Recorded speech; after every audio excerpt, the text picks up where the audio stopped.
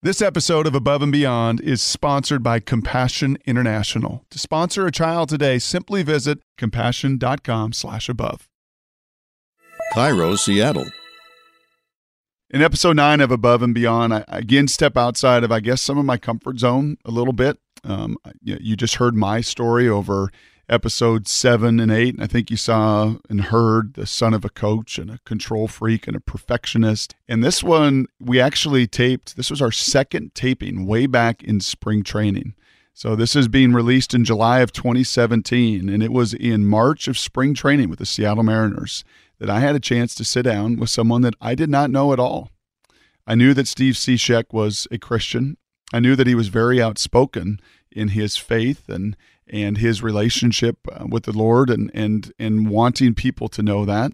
I reached out to the chaplain of the Mariners and said, hey, well, I'm down here at spring training. I've got this podcast thing that's going to be coming. Do you know of a guy or two that I could sit down with? And he said, you have to sit down with Steve. I think you'll really enjoy getting to know him. And Tim Gatos, the chaplain of the Mariners, was 100% absolutely right. It was so enjoyable for me to sit down here in community with someone that I did not know, but I know that we had a shared passion, and that was our faith and how our faith lived itself out in sports. I guess this has always been a part of my life and part of my own faith journey is being encouraged, whether it was at FCA camp in summer or Athletes in Action camp, and being encouraged by Christian concerts to this day, that when I go and I feel that sense of community, that sense of one, that sense of worship, it emboldens me, it fuels me, it empowers me in my walk. And my time with Steve Cishek did exactly the same. And I know he was equally encouraged. And we've spent time from that day in March all the way to as we sit here to mid-July. We've golfed together. I met his family. We shared together at Mariners Faith Night. When I go out and I watch Steve Cishek pitch now, and you're going to hear this story of that note card he pulls out of his back pocket and why he pulls it out. You're going to hear from Steve Cishek how he really tries to live his faith out in the Major League Baseball community. That's not always easy to do. You're going to hear about his delivery and how he was a nothing. I was a nothing as a baseball prospect, and all of a sudden his velocity went from 75 to 90, and he had a gift that he brought to life. And you also hear a story of someone that had no faith background whatsoever. He had no faith background, none of it. He didn't grow up with it. And it wasn't until college that it was brought to him, and then it really wasn't until his professional life that he learned how to really live it. You'll hear all of that and so much more as I sit down with Steve Cishek way back when in spring training in Arizona. Take me back, Steve, to Carson Newman then. Take me back to, the decision to go there. And as you kind of view it now through kind of God's prism, did you see that as a pretty ordained step for you in that moment? What went into the decision-making process then, and as you evaluate it now? Yeah, it was definitely ordained by God, because I'm coming out of a small town in Falmouth, Massachusetts, going to a school in the middle of nowhere, Tennessee. How does that happen? No one in my class never heard of Carson Newman. But the decision was originally baseball related. I played basketball and baseball in high school. I happened to be a little bit better at baseball than basketball, and it got me a scholarship. And I knew my grandmother was going to pay my way through, so I figured, scholarship money. As a liberal arts school, I want to be a PE teacher. It's a southern school. Supposedly the rumor was they were looking for northern arms because we're a lot more fresh. And it's like, why not? Let's just do it. I wanted to be down south. It was a D2 school. I didn't think I was D1 caliber, and not many people did. So I kind of recruited them, and it worked out. They gave me a little scholarship. And at that money. point, coming out of high school, Steve Cishek is what, 6? What are you, about 6'6"? I was about 6'4", 6'5", okay. 175. A hearty 175. Yeah, call me Bambi. I had some nicknames. And the velocity at that point? It was about probably 78, 82. I remember doing a camp at Boston College. I was so nervous. I topped out at like 86, like one pitch, I think, and I was so pumped about it. But that's at 6'4" and 175 pounds. So you recruit yourself to Carson Newman. You talk them into letting yourself in. This is faith in sports. This is above and beyond. And, Steve, what you don't know is while I played football, I have always asked only one question in sports. What if? What if I would have kept pitching? I was a lefty. I love throwing. My dad was our coach, and I threw football forever, and I threw baseball till I was about 12 or 13. And I love pitching. I love baseball, so I can't wait to get into some faith and sports with you in this arena. But you walk onto campus at Carson Newman at 6'4", $175. At that moment, you're thinking, what both for your professional career and your personal career? Well, my professional career, I was just thinking about PE, because petroleum engineering. Right. I wish I was that smart. I was just a PE teacher, and I don't know, it's just something I enjoyed in high school. I figured I could do it. I wanted to be a coach too. But anyway, so I went there for that reason. I did not think once that I'd be even talking to major league clubs. It wasn't until my freshman year I went into my first baseball game. It was against Augusta State. They were like 14th in the nation. I'm like about to throw up. I'm so nervous. We're winning at this point. I came out of the game, no outs, bases loaded. It was not even a full inning, obviously. Not a good situation. So you came into the inning, nobody on base, no outs. Yep. And you left bases loaded, nobody out. Yes. Okay. And our pitching coach comes up to me, fired up, like gives me like high five. I'm like, dude, that was terrible. Like I was like embarrassed. And he's like, dude, you hit 92. I was like, you kidding me? I thought I was throwing hard, but not 92. Sure enough, next game I hit 94 against Kennesaw State, and then scouts started showing up. So that's your freshman year? That was my freshman year. So this is 6'4", $175, Boston College. You top out at 86, and you're thrilled. And now a year later, basically, or a year and a half later? I think it was a year and a half later at this point, yeah. Okay, and you get up into a game and you're throwing 90s. As you look back at kind of your early onset of your journey, were there folks that really impacted that? Was that your own home that kind of impacted your walk? When I first came to hear the gospel, which what I thought was the gospel, was in college. I never really went to church too much as a kid, growing up in Massachusetts, and I went to Carson Newman College. It's actually Carson Newman University now in Tennessee, kind of middle of nowhere. Before I even went there, one of the questions my dad asked was, they're going to have mandatory chapel sessions. Are you okay with doing that? And I was like, I don't care. I mean, I just have to show up, right?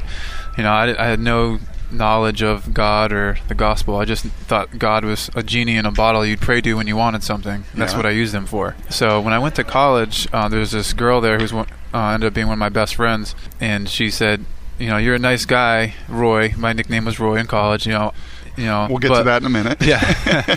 I want you to go to heaven. Like, do you know Jesus? And I was like, not really. I mean, I know he's in the Bible, but what do you mean go to heaven? I was always taught that, if I was a good kid or a good person, that would, kind of merit my way into heaven. You earn your way in. But I never really heard the full gospel. All I heard was you need Jesus and God has a plan for your life, and that's it. Like, I didn't hear anything about the bad news. So who doesn't want to hear that? Of course, I'd want to go to heaven. So I might as well try to get to know this Jesus fellow. But it really didn't impact your life? No. I mean, I thought it did, but I still continued with the same lifestyle, and there's no victory over sin. I just kept wallowing in my own sin, and thankfully, God in his patience, I believe, saved me years later, like 5 years down the road, 6 years down the road. Okay, so let's walk through this a little bit as best we can. From just that faith in sports perspective, you have the fire insurance on the wall and in your back pocket, and you're competing now, and you spent 3 years at Carson Newman, Yep. and you're kind of growing, and the scouts are coming. Do you know at that moment that, man, I may be called is such a believer term, right? It's such a faith term. Maybe not called. Destined. Yeah. Do you feel that at that moment? Yeah. Once I remember my freshman year, I don't remember who we were playing, but I saw a radar gun pop up. I haven't seen that in person before. I'm like, it was a guy from the Braves, a scout from the Braves, and it's like, this is getting real. And then my sophomore year, I was kind of hurt all year. I was able to pitch was like once a weekend. My elbow just kept getting tore up. I think it wasn't used to how hard the velocity I was throwing. And then my junior year was when things really started picking up. I mean, there was one game we were playing against our rivals, Tusculum, and there's like 25 guns sitting behind home plate, and I'm like nervous, and just I was throwing like 94, 95. Ultimately, what happens?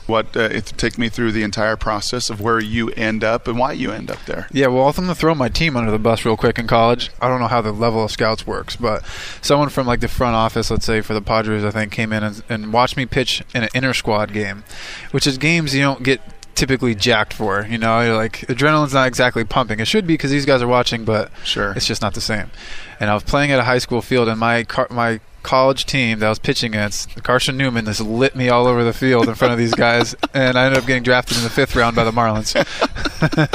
God's sovereignty, right? That's right. God's infinite wisdom. He knew that he had to get you to Florida so you would meet your friend that would ultimately, it sure sounds like, convict and challenge you, huh? No, definitely. I'm so thankful that I ended up where I was, and it was only by God's grace and His sovereignty, as you said, that I ended up there, for sure. So you go in the 5th round. What's that moment like? What's draft day like for you, for your family? Yeah. So in 2007 was the first year they broadcasted it on television. And so I was just watching it. I knew I wasn't going to be a top rounder at that point. I wasn't going to be on TV, but I'd be the second day guys when the next batch of draftees, I guess you can say, comes in. And so we're looking on the computer. Back then it was dial-up. They had like Earthlink dial-up internet. And I saw someone get drafted. I think it was Dixon, who used to be a quarterback for Oregon. Yeah. Was drafted, I think, one pick before Dennis me. Dixon. Dennis Dixon, yeah. And I saw my name pop up with Florida Marlins, and we just started jumping through the roof, just freaking out. My neighbors were over. I was hugging everyone, and it was just an incredible experience. It's something I'll never forget. I'm kind of excited about this next chapter, too, and that's to see this all builds kind of on, I think, what's coming here. Because you talk about getting to Florida, you get to the Marlins, and someone has a offensive, confrontational. How would you define that moment where you brought, where the Lord brought, a gentleman in your life to really change your life?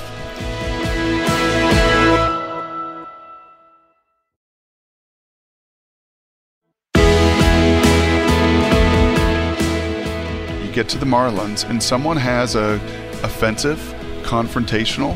How would you define that moment where you brought, where the Lord brought, a gentleman in your life to really change your life?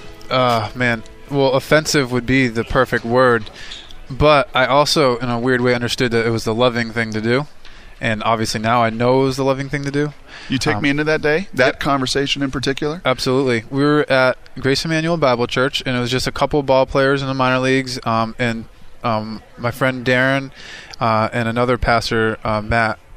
And they were sitting down. They were just going through, I think, Luke with us, and they were really just trying to pick us apart, kind of like dive into our lives just to get to know us. And I was just sharing a tidbit of information that I thought was, fine, but it ended up revealing my heart and my state as a Christian. And basically, what it came down to is I was proclaiming Christ while living the life of a pagan, and they kind of called me out on it, and not like disrespectfully, but like, listen, this is what you're saying. This is what the scriptures say. And I remember one passage in James where they said, even the demons believe and they shudder. And at that moment I realized, wow, like demons believe in God and they actually shudder at His presence and word. Like I don't, I say I believe in God, but I don't shudder at His word like these demons do. Like I'll read the word and kind of put it aside and count it as brownie points. Hey, God, I read the Bible. Right. And that was it. And I'd continue my worldly lifestyle. And it really convicted me. But to be quite honest with you, I avoided Darren for 2 years. But it really just impacted my heart. Like that whole year, I was just every single day I was just scared to death. Like maybe I'm not a Christian. Maybe I wasn't destined to be a Christian. You'd never had really anybody at that moment be accountable, kind of confront that. No one really held me accountable when I'd share these things. They'd be like, "Oh, it's okay. That's just between you and God." And I'd be like, "All right, it sounds about right." But I never really had someone take me through the scriptures and what they say and where I stand before a righteous God. And it was a scary point in my life, and I wrestled with it for about 2 years. So you avoid them? Yeah, I did. So what was Darren's job technically at this point, and where are you at? So Darren was he's with the Marlins, and he retired. And he was just starting seminary school. Grace Emmanuel Bible Church also has the Expositor Seminary. He was just starting, and he was just trying to shepherd baseball players. He had a heart for the baseball players. And I was in high A in 2009, and I repeated in 10. I had a good year in 9, but for whatever reason, I repeated in 10. So you could be around there. Yeah. So you could be around there. So I'd poke my head in the church here and there, but I'd run away as soon as the sermon was over. Would you really? Yeah. I mean, you're not exagerating. You would purposely try to kind of duck out of the way. I would duck out, yeah. Because I knew what he was going to ask me, and I didn't want to answer the question. Were you tug? What were you? Was it a tug both ways? Well, basically, is who I was dating. I was dating a girl who was not a believer, who's now my wife. She is a believer. It's incredible, what God's done. But anyways, I knew he was going to ask me like how that situation was going, and I knew that I didn't want to answer that question. I'd been introduced a little bit. I think I'd been called early in my life, but really it was a youth pastor when I was in junior high that brought me to the Lord. And Scott had the wisdom at that point to say, I need you and Jason and Eric and me every Wednesday at Mrs. Turner's. And we're going to get together before school, and we're going to have an accountability. If you guys really want to do this, right, if you're going to really say you're this and you're going to really proclaim this, then it's my job, I kind of shepherd some of you in your faith. And as a good shepherd, I may challenge you a little bit. So we have what we called the hot seat. And we would sit there at breakfast, and each of us would have to go on the hot seat, and we're like, oh, man, really? And he'd be like, all right, what do you do? You know, with your girlfriend, were you this or that? And it was, at times, obviously, as sinners, as you said earlier, we all fall short. And you're on that hot seat, and it's smoking. It's smoking hot. And at that moment, things are smoking hot. And you're like, Darren, I don't want it. I'm not going to look at you. I'm going to duck out of the way from you. But then ultimately, what?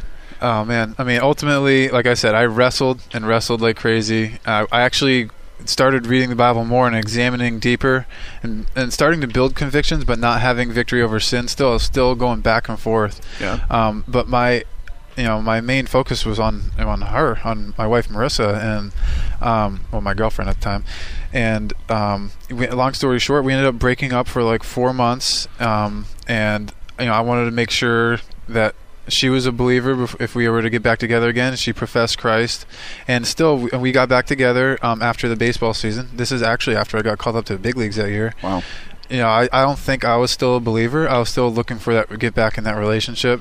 But like I said, in the Lord's providence and in His patience, He saved the both of us. I think about a year later is when it wasn't like a sit down, like I got on my hands and knees and cried. Like all of a sudden the Word was just illuminated. I had this crazy hunger for getting in the Word, diving in it with other people, getting into discipleship relations, and I was just dying to listen to what God's Word had to say about my sin and how can I clean that part of my life up. Do you think there's any way you'd be walking where you're walking today, married to Marissa? Do you think there's any way in the world any of that would be there if Darren was not in your life in the impactful way he was, in that conversation he was challenging you years ago?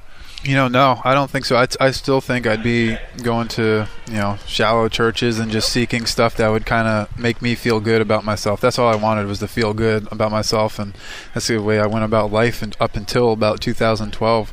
I wouldn't be treating my wife the way I do now. I wouldn't be loving her like the Scripture says I should, like I do now. I mean, my whole life would be drastically different. And it's not only Darren. I mean, I mentioned that because that was my...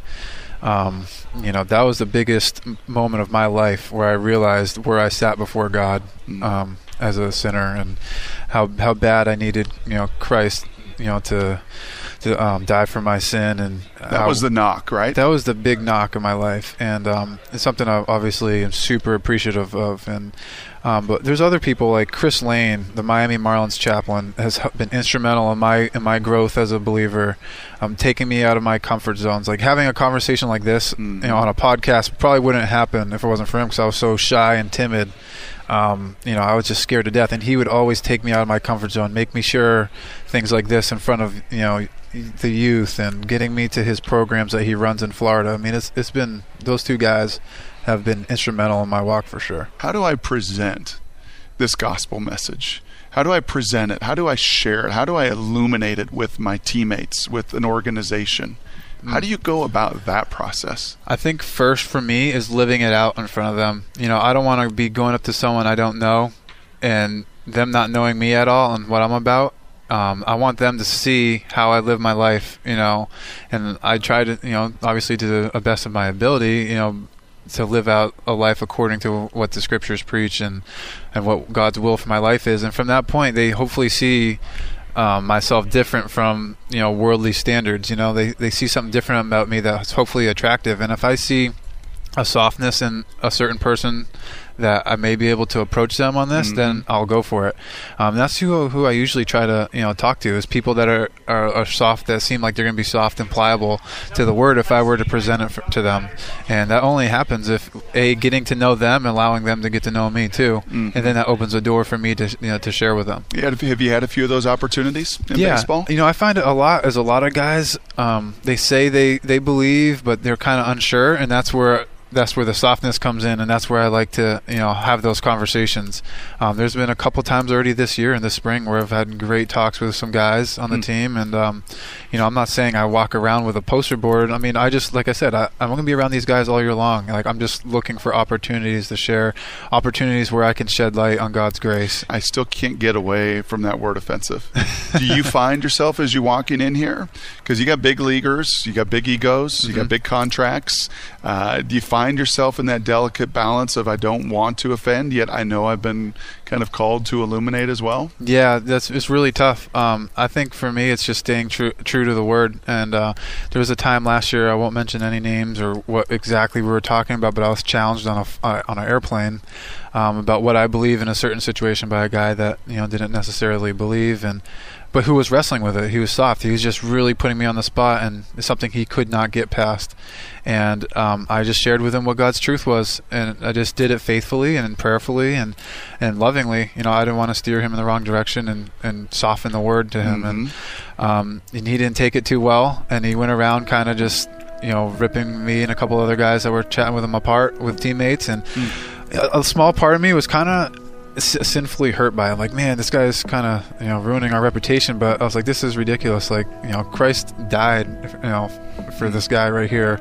If he were to believe, I need to be strong in this. And it actually brought a lot of satisfaction to me knowing that I stayed true to the word and God was honored by that.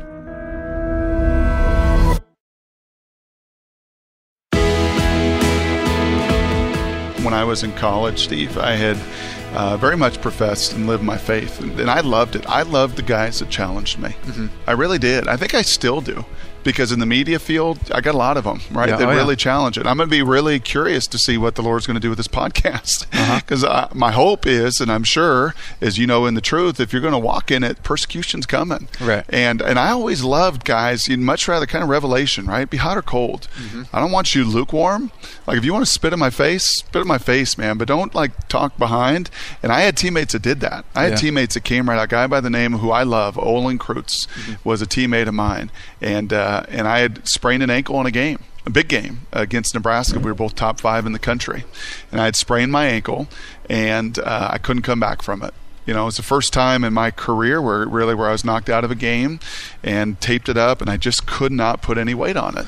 And I got knocked out, and we ended up losing that game. And in the newspaper the next day when I came in out of treatment or whatever, I see taped up in my locker the article from the newspaper that said I had a sprained ankle. And he had highlighted, and some of the other guys had highlighted it, wrote Philippians 4:13 ? Wow. If you can do all things through Christ who strengthens you, how come you can't play with a sprained ankle? Wow. It was basically the impetus. And I'm not even wasn't even reading into it, right? He and a bunch of the other fellow, like, that's the impetus, like that challenge of your just faith right to your face. And I don't know about you, Steve, there's part of it. You're right. You're kind of hurt initially in your human flesh and your sin, like, man, that really hurts. Yeah. You've seen me work with you and lay it on the line for you, and I love you guys, but man, that really is how you see kind of my fire insurance, I guess. And it did protect me in this fire, but yet there's got to be part of you that loved that opportunity. No, I absolutely loved it. In fact, one of my biggest battles as a believer is people pleasing. Like, I want to be everyone's buddy. There's some good with that, but mostly bad, because I don't speak up as much as I ought to. It's something that I work on consistently, and this was one of those moments where I didn't want to let back. I knew God was probably testing me. This would be a nice little trial in my life, and it was just going to help me grow and persevere in steadfastness. And I just wanted to be, like I said, true to the gospel. And the last thing I wanted to do is be ashamed of Christ in that moment, because I love Him dearly and I treasure Him. One thing that's pretty neat here, Steve, is through this podcast and through a foundation, I'm able to. I didn't tell you this ahead of time, and it's not an enormous gift, but I want to bless a foundation and a group through the gifts I've been given. So through this podcast, we have a foundation that we want to go and support, that we're going to gift in your name or in your direction. Is there a group? Is there a church? Is there a para-ministry that we can kind of partner in you through this process? Absolutely. I'd love to help. I would love to partner you with the Expositor Seminary at our church. They're just pumping out amazing pastors that are faithful to the Word. Word. I mean, I see it I see it day in, day out when I'm at home, and it's incredible just the amount of work these men put in to knowing their Bible, to be able to handle the Word of Scripture rightly. And I'd love for you to be able to be a part of that. Yeah, we will absolutely do that. Can we talk about failure in baseball? Sure. It said before that baseball is a game of failure. Right, especially for the hitters, if they, fail 7.5 in today's baseball, 7.5 out of 10 times and find themselves on base 1 out of 4 or hitting 1 out of 4, they're having success. There's a lot of failure. You're closer, you're late innings guy, man. You're coming in when game's often on the line, and you get something next to you called a save or a blown save. Right? It is in many ways a game of handling both success and certainly handling failure. How does your relationship with Christ live itself out through the failures and successes of the actual game? Yeah, that's a great question. So I learned a lot last year, but I think I learned more in 2015 when I was closing for the Marlins. I just had a really bad year, and I just couldn't figure it out. My velocity was down, my stuff wasn't as sharp, and I was just really uncomfortable and couldn't figure it out. And it's not that I wrestled with God, I just didn't really trust in what He was doing in my life at that moment. And long story short, it taught me a lot about my faith and where I needed to kind of bulk up, I guess, to dig in. So it prepared me for future failures. And last year, as a closer, the worst thing about being a closer obviously is losing the game for your team. Like, I know the fans get mad and everything, but there's nothing like walking into a locker room, looking around, and seeing your teammates down because they gave everything they had, and we just couldn't pull it out in the last inning because I couldn't get 3 outs. There's just no worse feeling than that in baseball.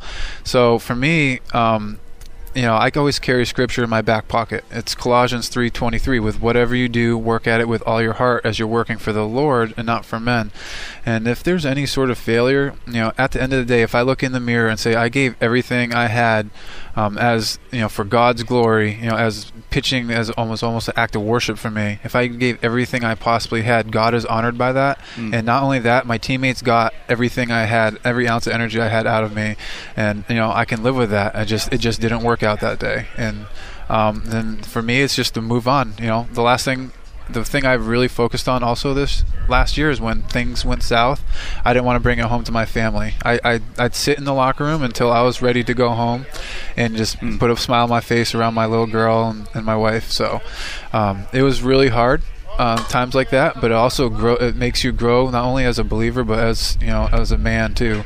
It was tough, but there's a lot of good that comes out of failure. So, was Colossians 3:23 in your pocket in 2015, or was that something that arose out of 2015? No, that's something that's been in my pocket since like 2011. Actually, it was weird. I just came across that, and I just thought it was great for Christians in sports. It's talking about honoring your master in that in that context. But I mean, honestly, it's honoring God in that context, but as a working for master. And it's just like working for the Mariners. I give God honor, the Mariners get everything I have. That's just the way it is. And then you're a great employee of whatever job you have. I'm a great employee of the Mariners. And I just thought that was a cool thing to have in my pocket, just to help me put things in perspective, that it's not about me out there, it's not about my performance. I don't need to fear man, I just need to please God, and it makes the game easier. How do you want to maximize this platform in the years ahead? Where do you see baseball, this game, this gift that you have, where do you see it kind of in your journey ahead? It's tough for me to think about the future. The only thing I really focus on is being faithful. That's all I really try to think about and everything I do, is just being faithful. I don't want to waste any opportunities that God gives me to be able to speak or to live out, my faith in front of people, especially people I don't even know. Like me? Yeah. Yeah, exactly.